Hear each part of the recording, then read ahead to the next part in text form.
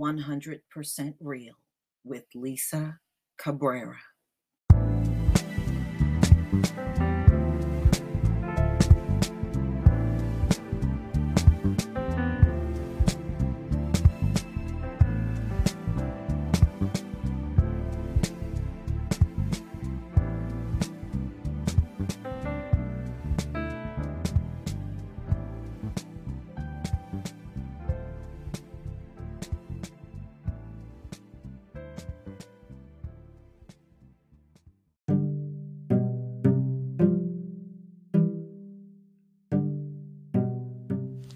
You know, when I was growing up, there was something that was said all the time: men don't cry, men don't cry. But I always knew throughout my life that was not true. And I see it even more in adulthood. Some of these men I have seen crying, ladies and gentlemen, probably cried more than I did in my entire infancy. And that's the truth. And it really depends on the race of the man, too. Who have I seen cry the most in my lifetime? White men, Asian men. And, you know, as hard as it has been on a black man up in the society, I've seen black men cry, but not at the same levels that I see men of other races. And they tend to cry at things that I don't even think is cry-worthy. Now, we saw the one guy sobbing and weeping because he got called a terrorist. A terrorist? Man, try getting called a nigger for 500 straight years. And then come see me about your tears. You got called a terrorist and it sent you that far over the edge. Our kids get called niggers, and I saw less tears and sobbing from them. Ladies and gentlemen, I remember, you know, he was one of them old big, tall, goofy-looking dudes, right? I remember when I was growing up as a child, we had some incident, some guy the police were looking for. They caught up to this guy. He was all scraggly looking, biker looking dude, right? Now, you would think this big, tough, biker looking dude would have got arrested. He would be upset, but wouldn't cry. He sobbed and cried and was all on the ground, waddling around, crying because the cops came there to arrest him. I will never forget that. And when we were all still in elementary school, when the black kids went to school, we were laughing about that all day. And of course, the white kids in the class got mad over the fact that we kept laughing about it. But it was the truth. Now, how many times have we seen, especially black men, we see black men get arrested in America on a 24-hour cycle. We see police brutality on a 24-hour cycle. And I've seen less crying from them than I did from that one arrest. Okay? And then I remember another incident where a man had paid a cop. This white man paid a cop that he didn't know was an undercover cop to kill his wife. He got arrested. He laying all in between these twin beds screaming and crying, talking about, kill me now, kill me now. I'm like, y'all cry an awful lot.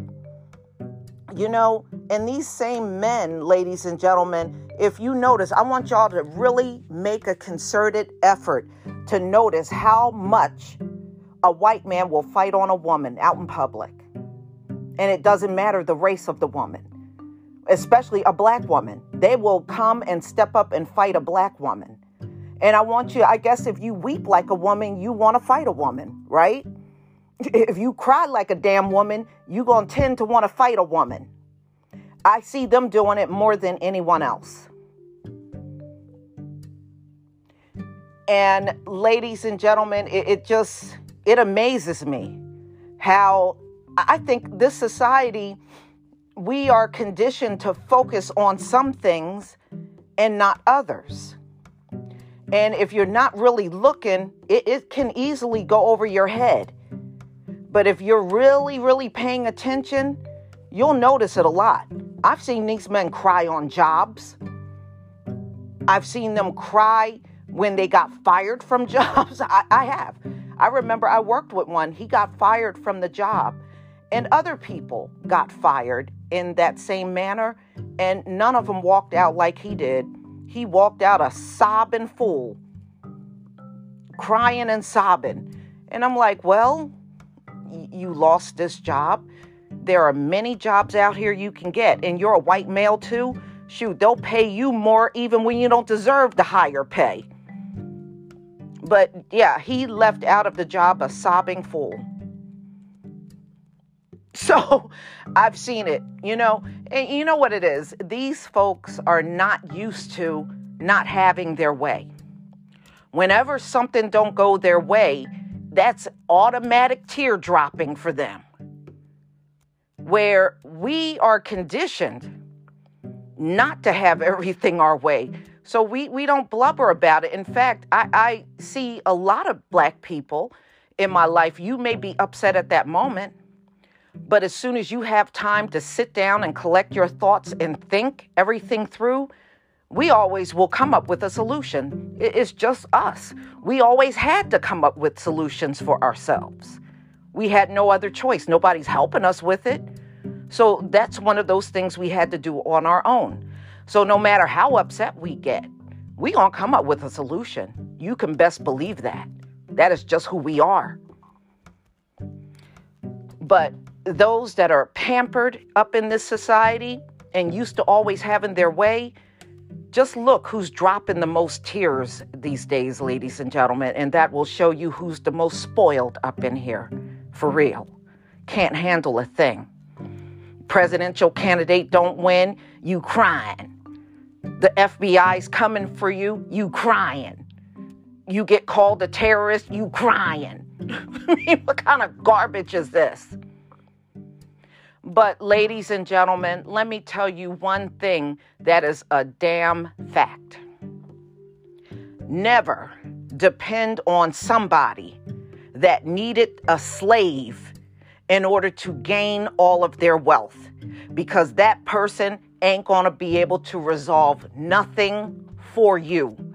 Just like you're not seeing them resolve COVID, they will not be able to resolve nothing. So if you are waiting for a vaccine to work or things to go back and these folks are heading it, you ain't gonna never see that again. And I'm telling you the truth. You're never gonna see it again. They are not problem solvers. If they were good problem solvers, they would have been able to solve their poverty when they were right over there in Europe before they floated over here. They could not resolve their own poverty. The only way they could kind of rectify it is by coming over here and enslaving people. Do those seem like the kind of people that are going to come up with a solution? Hell to the nah. COVID ain't never getting resolved as long as they're in the driver's seat. Just pay attention, and you're going to see everything I'm telling you is true. This concludes my podcast for today. Thank you for stopping by and listening. And ladies and gentlemen, if you are not a member of this podcast, if you're not a supporter, please consider becoming one. And those of you that supported me all this time on this podcast, I deeply thank you. Peace, family.